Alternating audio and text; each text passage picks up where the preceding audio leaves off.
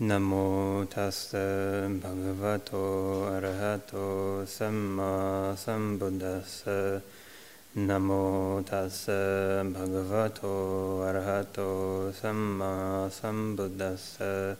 Namo tassa bhagavato arahato samma sambuddhassa. Good morning, friends. We've come to the last day of our retreat. We apologize for having the last talk kind of stuffed in on the very last day, an hour before you all are about to leave.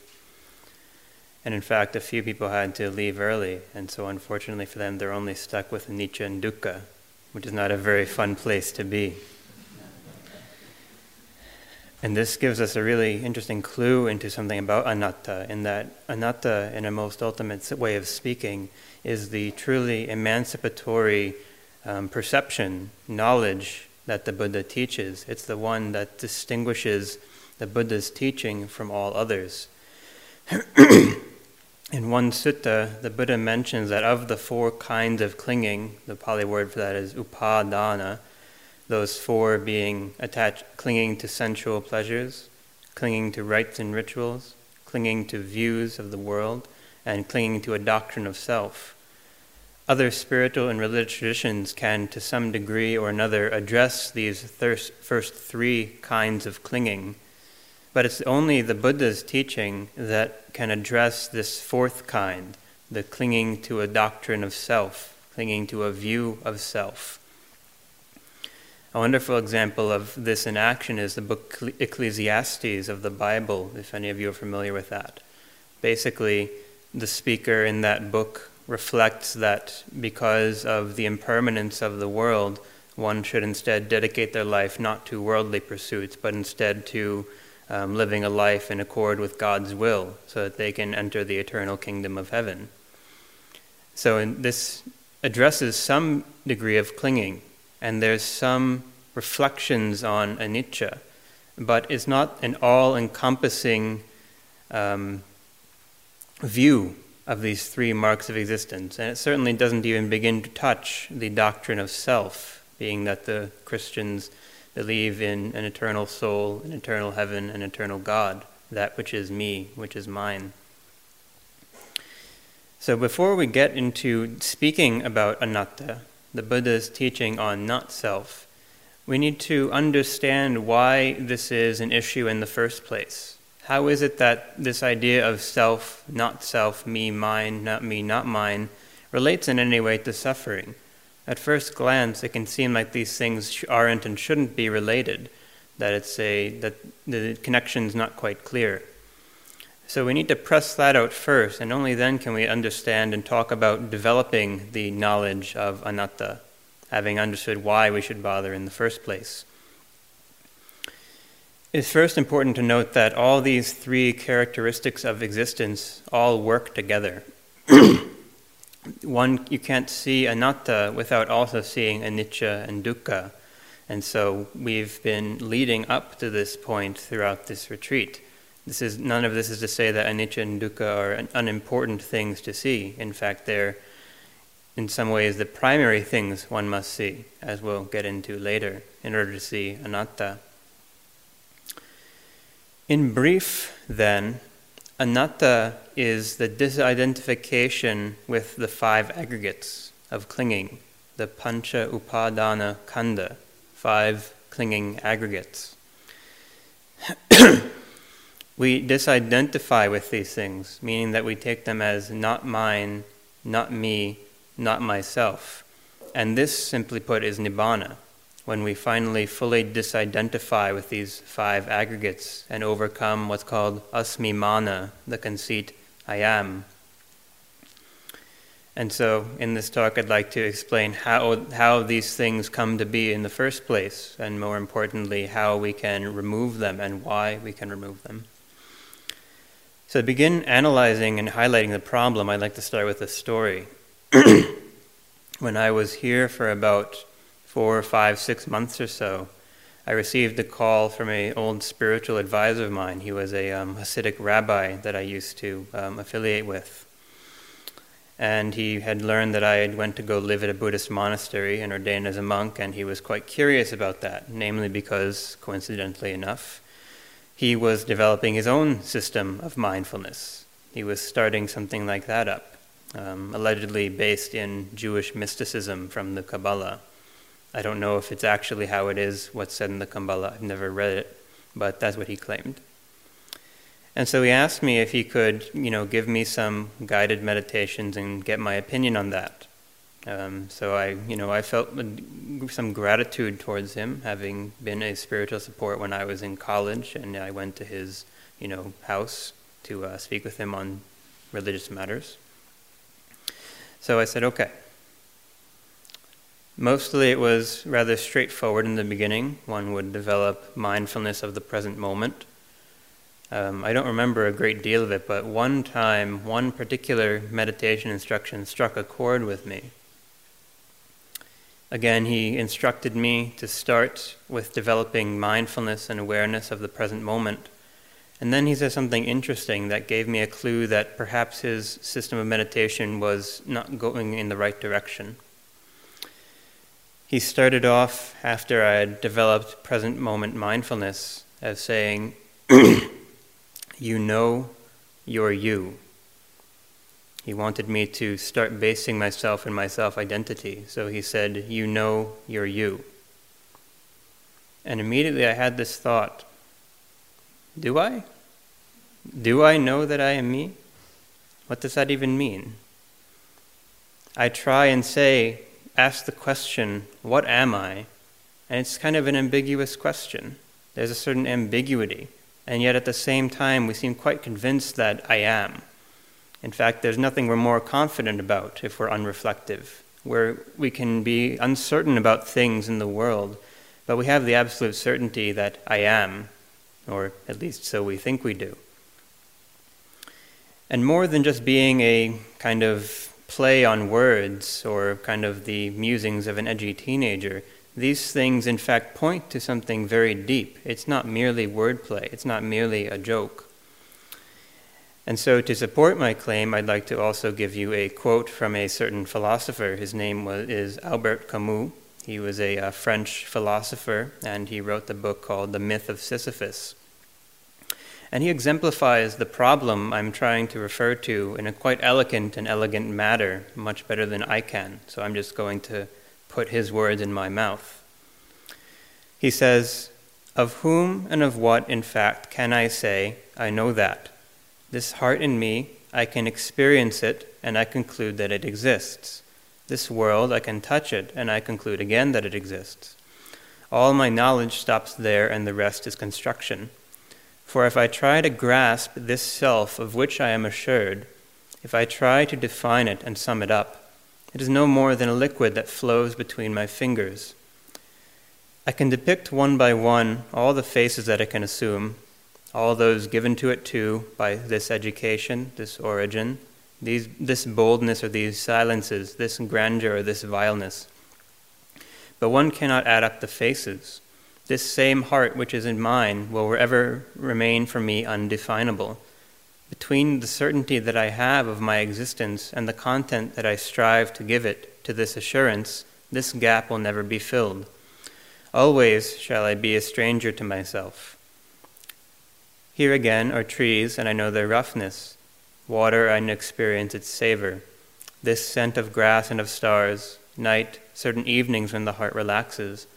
How could I deny this world whose power and forces I experience? Yet all the signs of this earth will not give me nothing that can assure me that this world is mine." And so a more eloquent summary of the problem we experience couldn't be asked for. We are quite convinced that I am, but when we try and determine what am I, the best that we can do is give some positive answer in the world. I am such and such a gender, such and such a birth, such and such an origin, such and such I have such and such a family, such and such friends, such and such occupation. We have all these things that we try and jam into this sense of self. But what we find is that the system's quite jury-rigged. We can try our best to build this idea of self in a way that we can identify. But the impermanence of those things, the changing nature of those things, quite undermines that. But yet at the same time, we still quite strongly believe I am. And so suddenly there is the room for suffering to open. We see that which we took as us, which we took as mine, me, myself, is suddenly this thing that's subject to change. And so we begin thinking, well, myself is changing. What's mine is changing. This is terrible. This can't be. And we lament, sorrow, and grieve because of this, because what was mine has changed. We'll get into the exact reasons of how that comes to be, how this clinging in terms of mine brings about suffering. But as a last example, I wanted to give a quote from the Dhammapada, one of the verses. It goes, Putta matti, dhanam matti, iti balo vihanyati, attahi attano natti, kuto putta, kuto dhanam.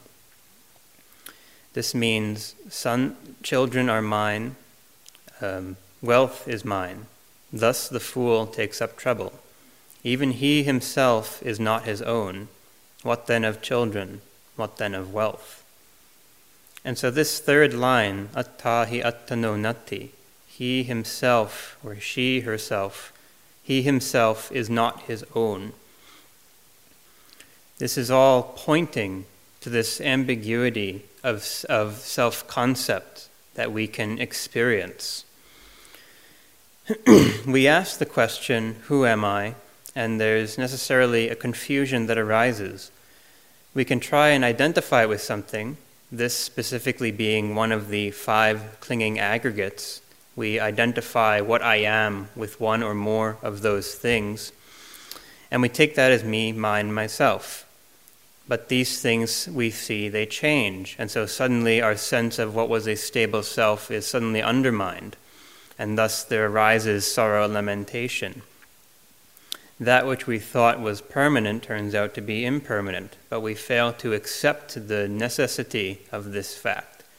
And thus we try and force upon the world that which the world cannot give us, a world that is permanent, a world that is not dukkha, a world that is me, mine, fully myself. And from there then even more confusion arises, because in attempting to define this I that I seem to be assured of, we start reflecting in other different unwholesome ways. The Buddha calls this ayoniso manasikara, unwise attention.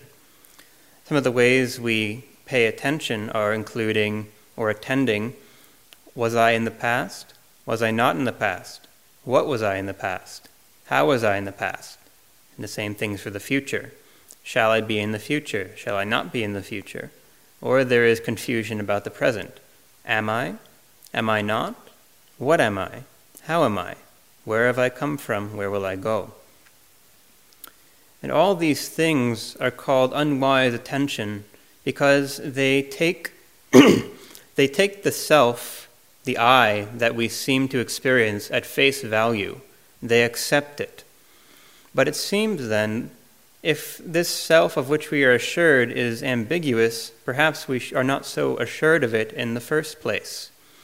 And after all, an assurance, as Camus says, does not imply that no deceit's happening.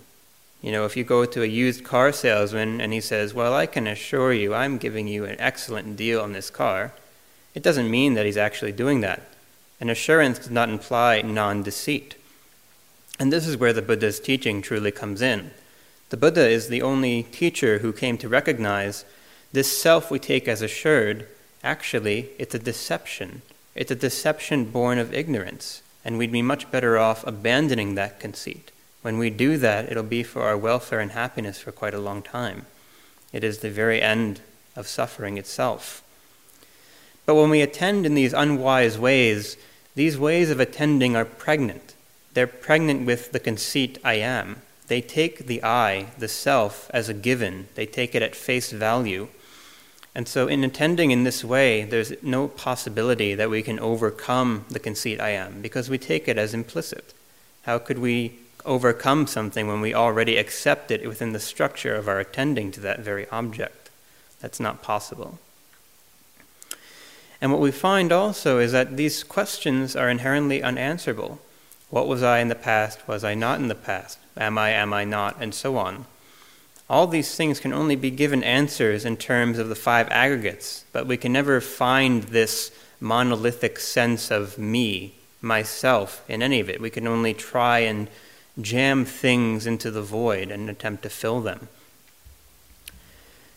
The conceit I am, subjectivity, is like this. Let's say you're looking at a mirror, and in that mirror you see this amorphous black blob, this void. It's quite clearly presenting itself to you.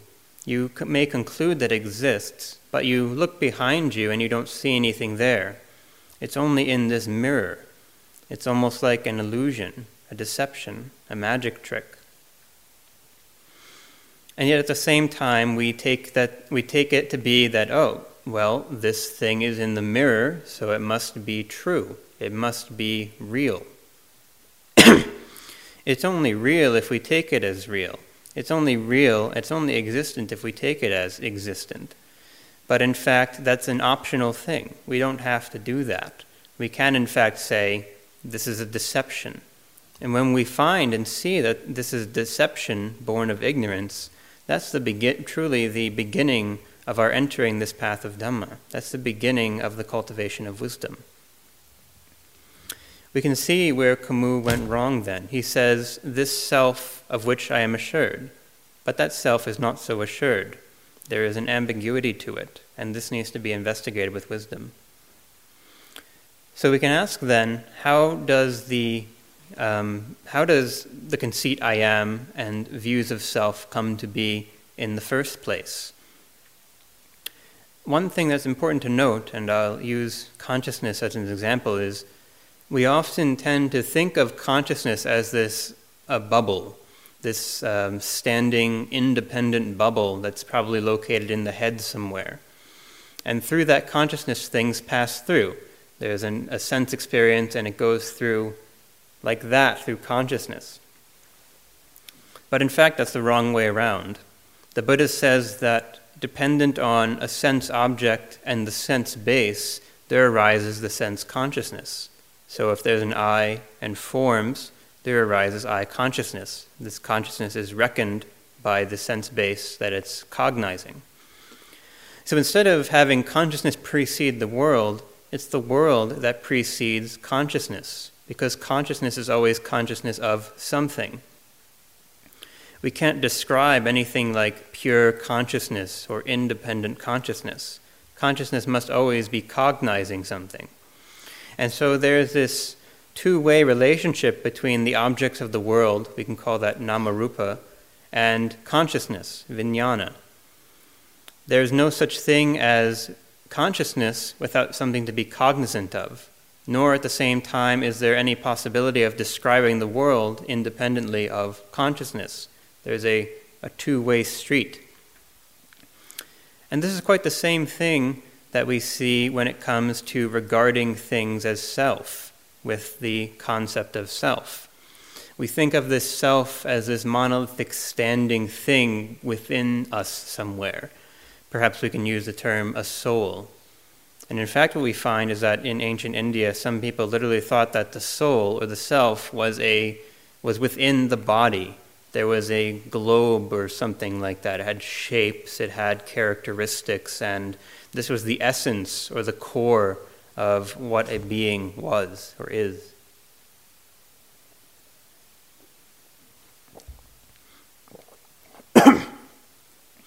But in quite the same way as consciousness, we find that it's not self that precedes the world, it's the world that precedes self. Because the conceit I am and self-view only comes when we take things as me, mine, or myself. That's what gives rise to these concepts. And this is called simply upadana, clinging. This is the most fundamental clinging, taking something as mine. The Buddha gives 3 ways from the most subtle to the most gross that a thing is appropriated into a self-concept. The first is etang mama, then eso hamasmi, and then eso me atta. That means the first one, this is mine, this I am, this is myself. So to begin with, things in the world present themselves as mine. They have this intention that they present themselves with. And we accept that at face value. We say, oh, yes, of course you are mine. I like that. We enjoy having things be ours, especially so long as we don't see that those things are subject to change, which we typically don't. Otherwise, we wouldn't take them as mine in the first place. Then, however, if something is mine, it clearly points to a subject. For something to be mine, there must be someone for whom it is mine. There must be an I for whom it is mine. And so we get the second level, eso hamasmi, this I am. From taking something as mine, we then extrapolate, I am. This I am this.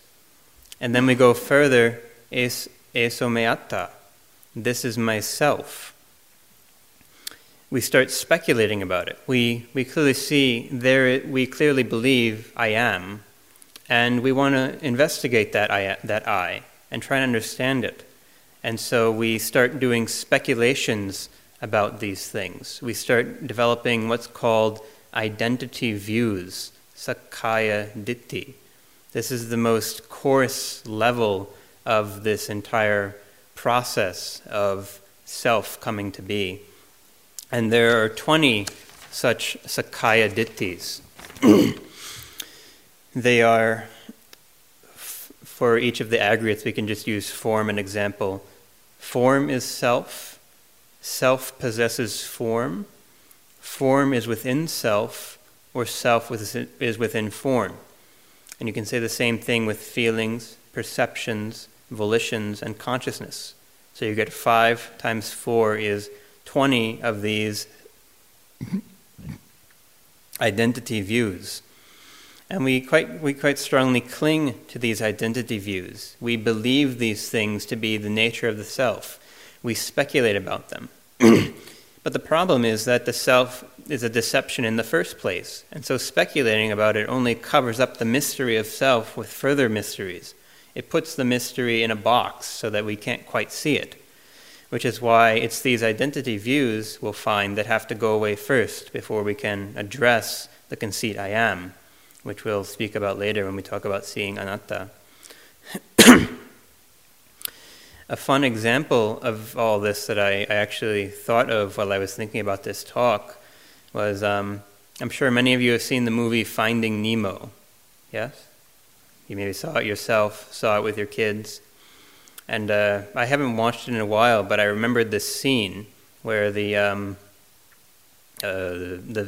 fish, I think it was the father fish or something, I don't know. Anyway, there's a fish on the dock, on the pier. It ended up there somehow. And then the seagulls come. I bet you remember the seagulls from the movie. Anyway, these seagulls are looking at this fish, and obviously they're hungry. They want the fish. And so they start going like this. Mine, mine, mine. They keep repeating that, and they're all repeating that, so on, so on. And eventually, they keep saying mine, mine, mine. And they start pursuing the fish. But they collide with each other, they fight with each other, and no one gets the fish. There's just suffering. The 5 aggregates are like those seagulls. They bark, mine, mine, mine. They wish to be taken as mine. That's how they present themselves. They present themselves as my concern, having to do with me. And we accept this quite easily at face value because we don't see the danger in doing that. We don't see how that gets us caught up in further suffering. So when you see the aggregates doing that, you can call them seagulls. Maybe we won't be so enchanted with them because we probably don't like seagulls very much. So anyway, Excuse me.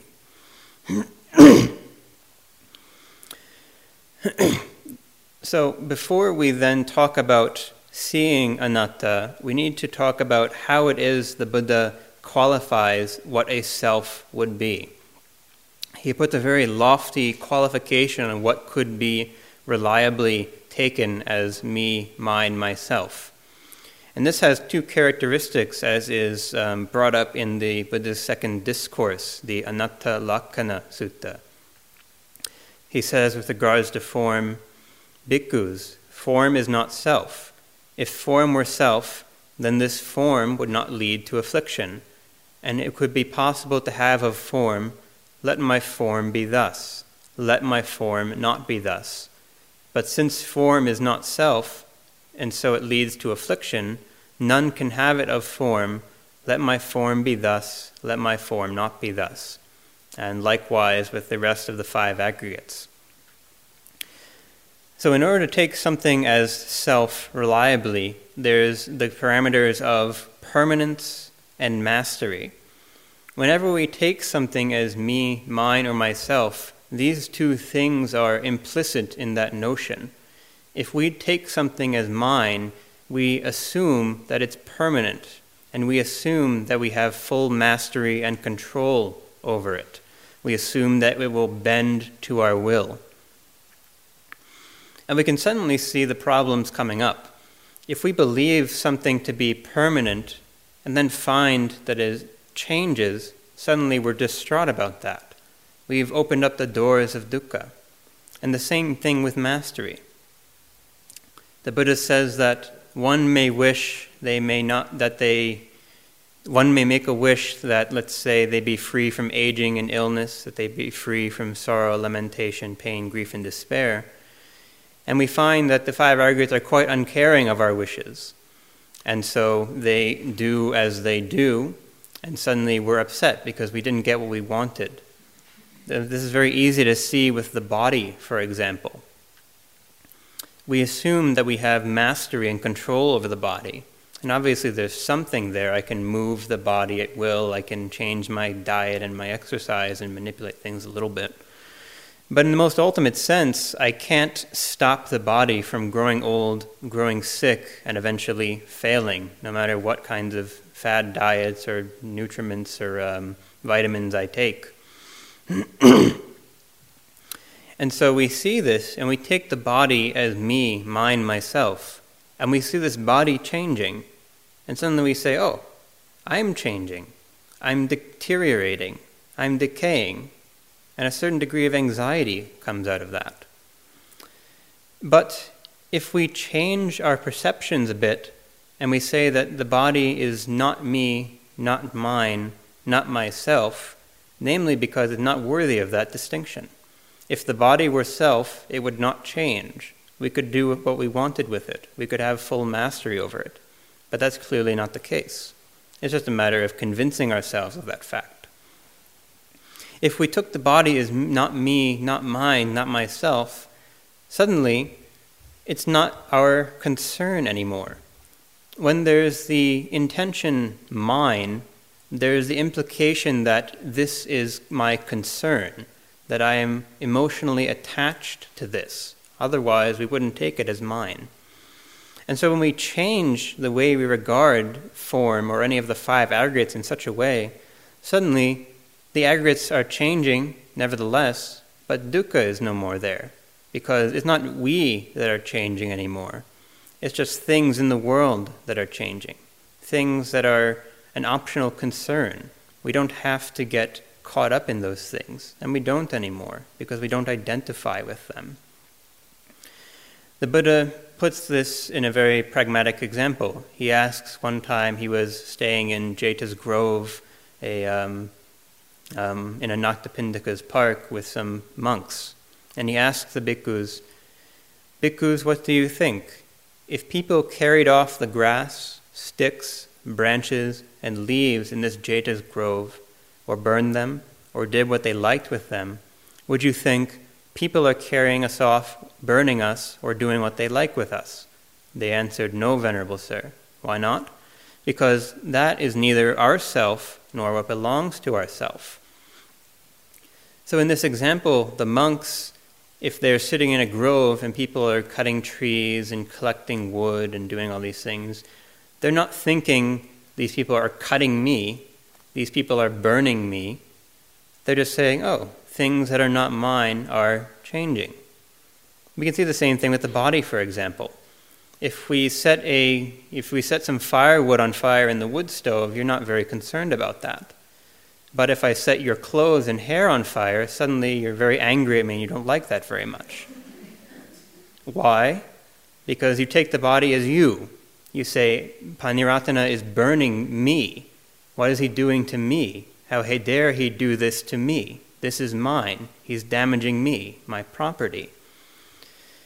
But when we see the body with wisdom just as an amalgamation of elements, suddenly it's just the heat element is very present, very strongly, as I'm on fire.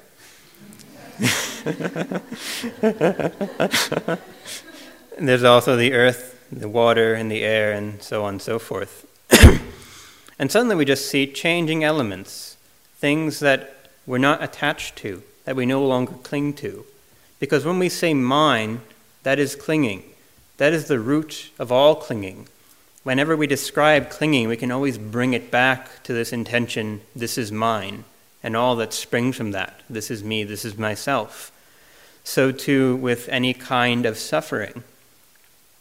If we look at any kind of dukkha, of suffering that ever arises, we see that in the most fundamental way, it arises because of the conceit I am. It arises because of views of self. For example, greed. If we have greed towards anything, it implies, I want that to be mine. I want to bring that within myself. I want to use that to define me, to give this ambiguous I some extra content. And that way I'll feel very safe and confident in myself. They call it self-confidence, but in Buddhism that has quite some odd connotations, don't you think? Or hatred, for example. Whenever we have hatred, we see something encroaching upon me, or someone is taking away that which is mine, or that which is mine is changing and becoming otherwise, and we're not very happy about that. We're trying to bring that thing that was changing back into what was our subjection, what was I. And delusion is just the whole thing in its entirety. Delusion is saying, I am. That is the fundamental delusion. And from that we get other delusions of satisfactoriness and permanence and so on. And in that sutta, the Buddha goes further. He says, therefore, bhikkhus, whatever is not yours, abandon it. When you abandon it, that will be for your health, welfare, and happiness for a long time. And what is it that is not yours? Material form is not yours. Abandon it. When you have abandoned it, that will lead to your welfare and happiness for a long time. And the Buddha repeats the same thing for feeling, perceptions, volitions, and consciousness. These things are not us. Abandon them. When we abandon them, there will be no more dukkha, because we won't be clinging, attaching to these things.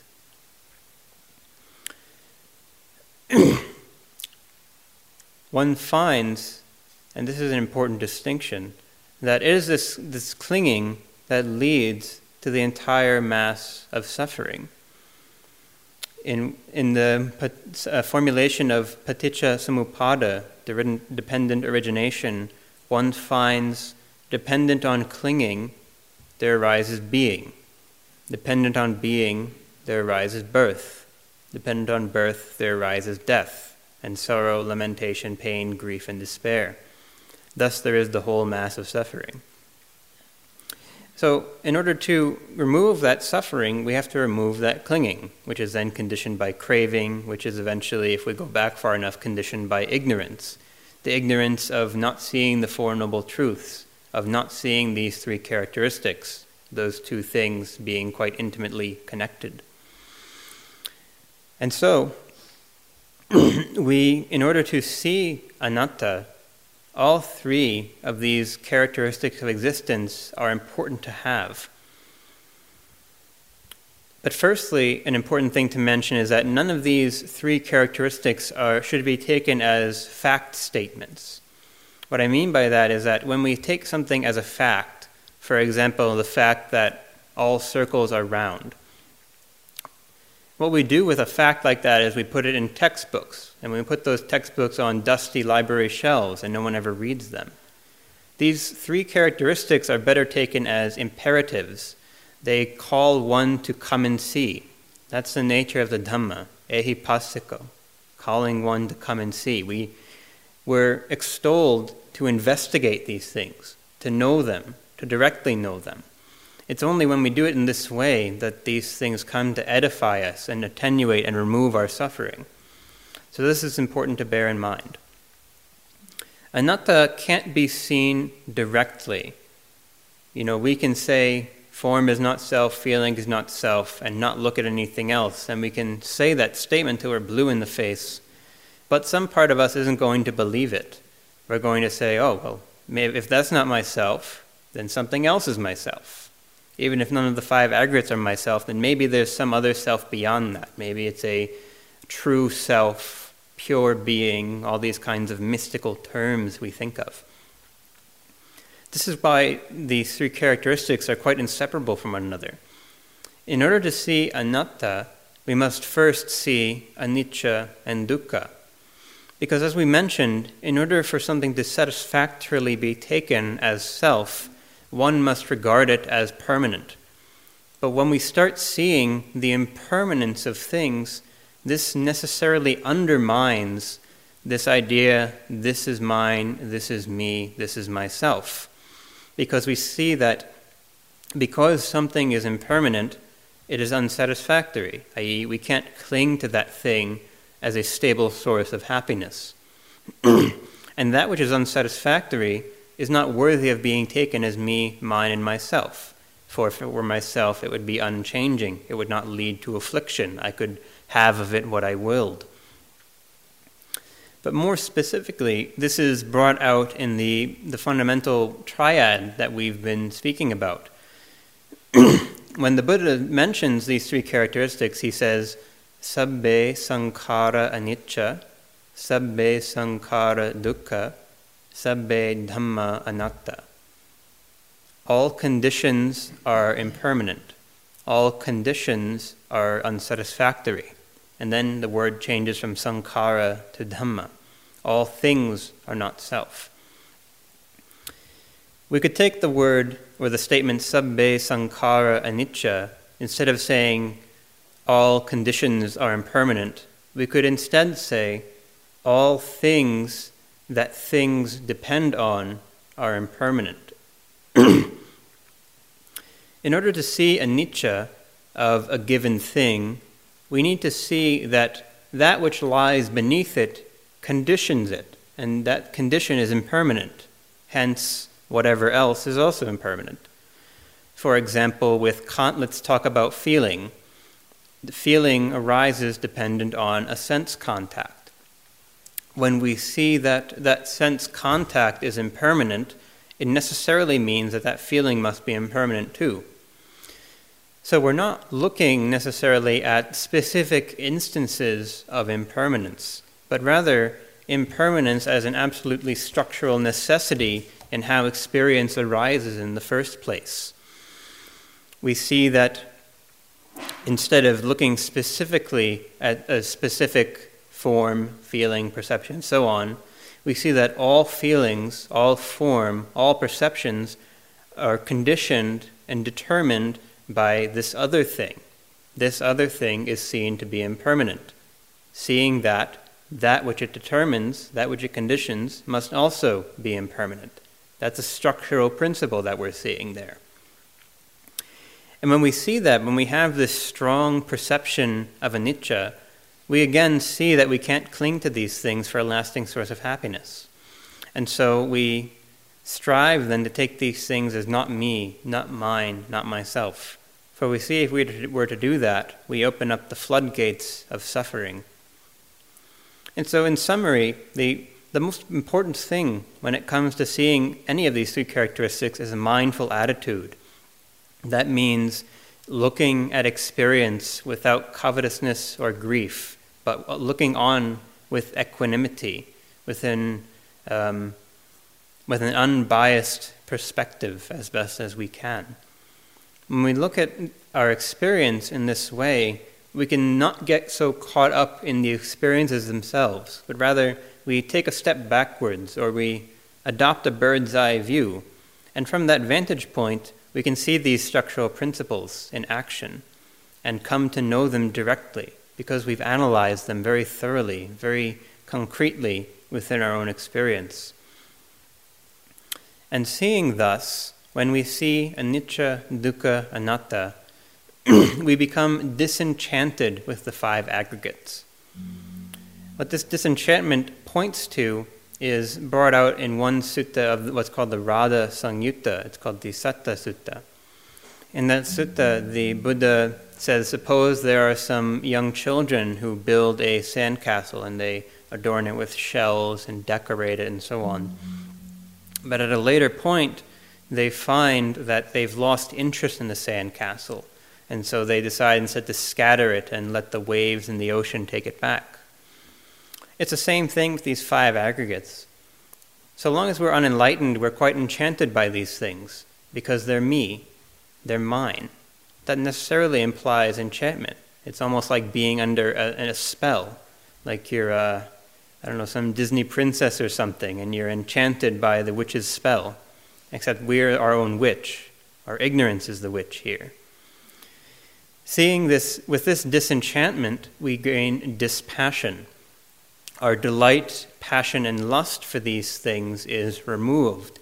And suddenly there is this grand openness that we can experience, not clinging, not chasing after things, but rather having the opportunity to sit with open awareness, to sit with ease and comfort. From that then, there arises liberation of the mind, the overcoming of all suffering, and also the knowledge of that very liberation, which is when one becomes an enlightened being, an arahant. Obviously something quite difficult for me to describe, being that I am not that. So these things are necessarily sometimes difficult to put in words, but this is how the Buddha puts it.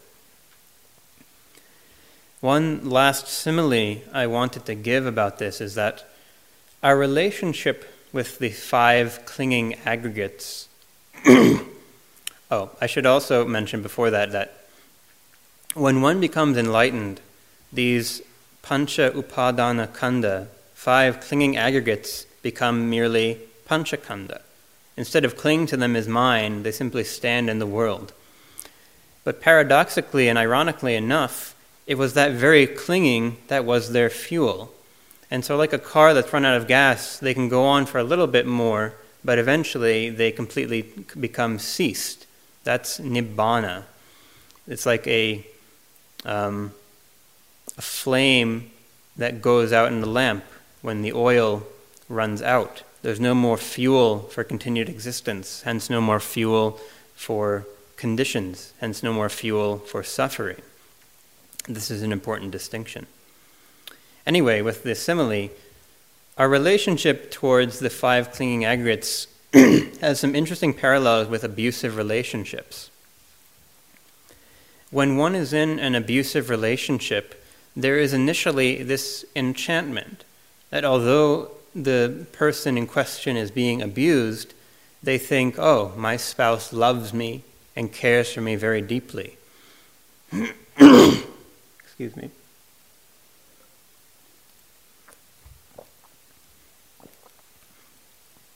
And so there's enchantment with this.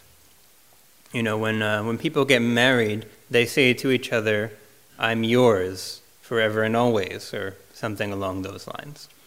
There's that kind of clinging, and there's an investment in the relationship, saying, I want this relationship to be how I want it to be, I want it to work. But no matter how hard they try, they nevertheless find themselves in an abusive relationship. No matter how much they may talk with their spouse and ask them to change their behavior, they're going to keep doing it. They're going to keep being abusive. It's very rare that these things change. And so it's only when the person realizes, oh, I am in fact in an abusive relationship, when they recognize that steps can be taken to remove themselves from that situation. And eventually, hopefully, they can find themselves quite liberated from their abusive spouse and enjoying freedom and openness and ease. We see quite something similar with our relationship to the five aggregates. We are enchanted with these things because we say, these things are mine. The aggregates say, I am you, you are me, we are one big happy family. There's this identification, this connection that we have to them. But what we in fact find is that the five aggregates are quite uncaring of actual happiness. In fact, they're all just filled with dukkha. But we fail to recognize this. We have an investment in these things. After all, they're me, they're mine. Sure, they may lead to affliction, but they're me. They're mine, I can't just get rid of them. But in fact, the Buddha says, abandon these things. You'll be better off for it. And furthermore, we can try talking to these five aggregates, saying, feeling, if you could be permanent, that would be really nice. Could you do that? And feeling says, yes, of course, don't worry about it. I'll totally be permanent. Anything for you, my dear. And then it decides to be impermanent. It breaks its promise. Obviously, this is just a metaphor. They don't actually talk to you like that. Or maybe they do, I don't know. But these things, no matter how much we may wish, they don't bend to our wills. And so it's only when we recognize that we're in this abusive relationship that we can suddenly begin to remove ourselves from that situation. And that state is called stream entry. When we finally realize the deception that we're being conned, that we've been played. The Buddha said one time when he was speaking to a certain wanderer that he could teach him about Nibbana, and he would reflect thus: together with the arising of your vision, your desire and lust for the five aggregates affected by clinging might be abandoned. Then perhaps you might think, indeed, I have long been tricked, cheated, and defrauded by this mind.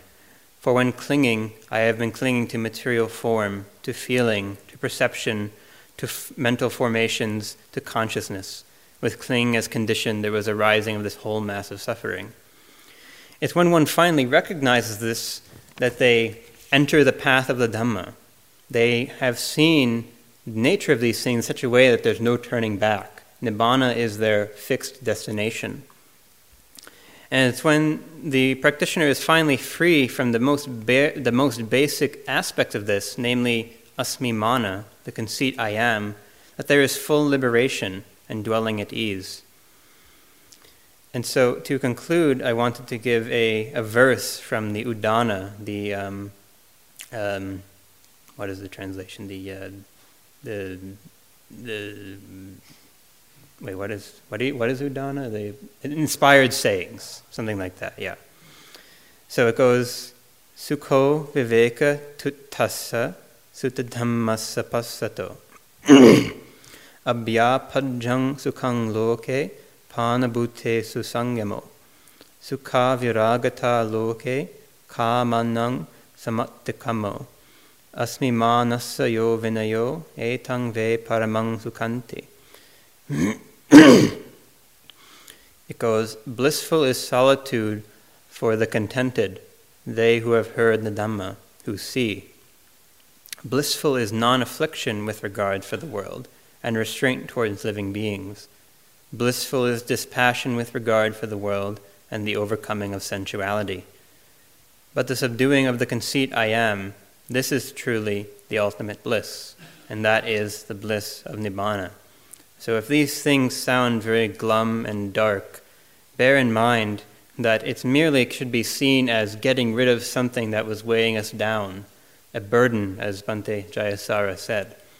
And when we relieve that burden, there is lightness, there is openness, there is bliss, the ultimate bliss. And so may we all attain the ultimate bliss of Nibbana, overcoming this conceit I am.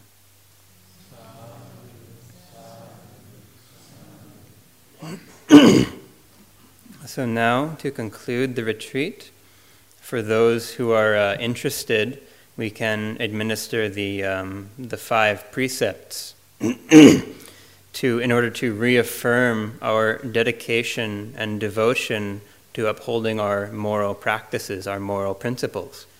It is these things, after all, which are the basis for overcoming the conceit I am. Because with sila, we can develop samadhi, concentration. With samadhi, we can develop panya, wisdom. And that wisdom is simply these 3 characteristics of existence, seeing them well, seeing them directly. So, if you don't want to take the 5 precepts, that's fine, it's an optional thing. But if you would like to do that, go ahead and start by saying Namo Tassa 3 times.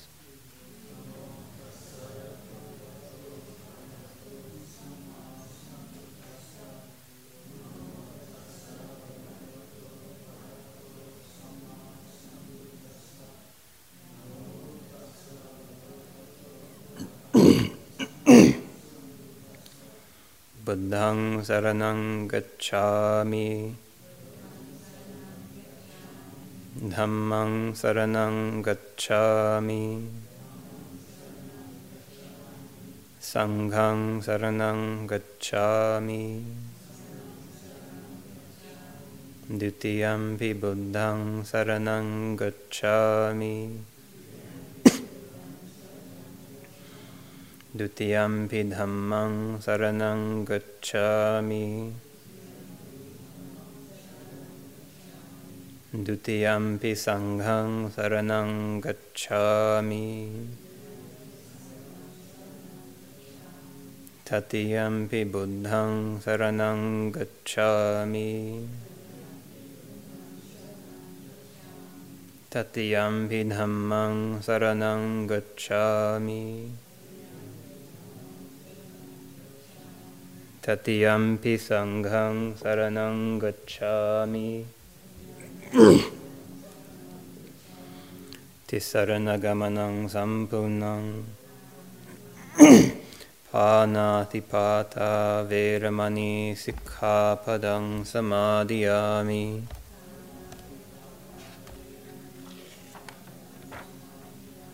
Adinnādāna veramani sikkhapadang samadhiyami,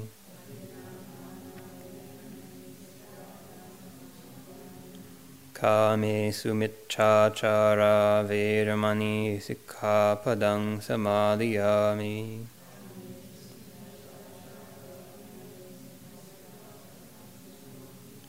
Musāvādā veramani sikkhapadang samadhiyami,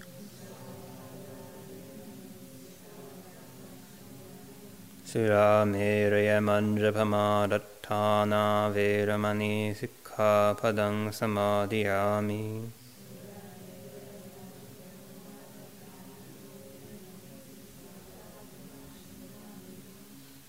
Now I want to read this section in English since I assume no one here speaks Pali fluently. I don't either.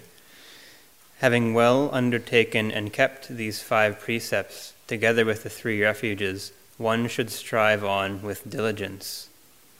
With morality, good rebirth is gained. With morality, wealth is achieved. With morality, perfect peace is attained. Therefore, morality should be purified. Say sadhu 3 times. So I'd like to thank everyone again for participating in this retreat, and we sincerely hope that you found this fruitful and productive, and we hope that when you go home, you continue maintaining both your sila and your meditation practice so that you can attain the perfect peace that we've been trying to point to and that we're all striving for in our own way. So just some last things. I'd like to remind everyone that Noble Silence continues until after lunch, so please continue with that. And if everyone in the back could help put some of these cushions away in the closet and just keep the first 3 rows, that would be much appreciated. So thank you all again, and have a safe trip home.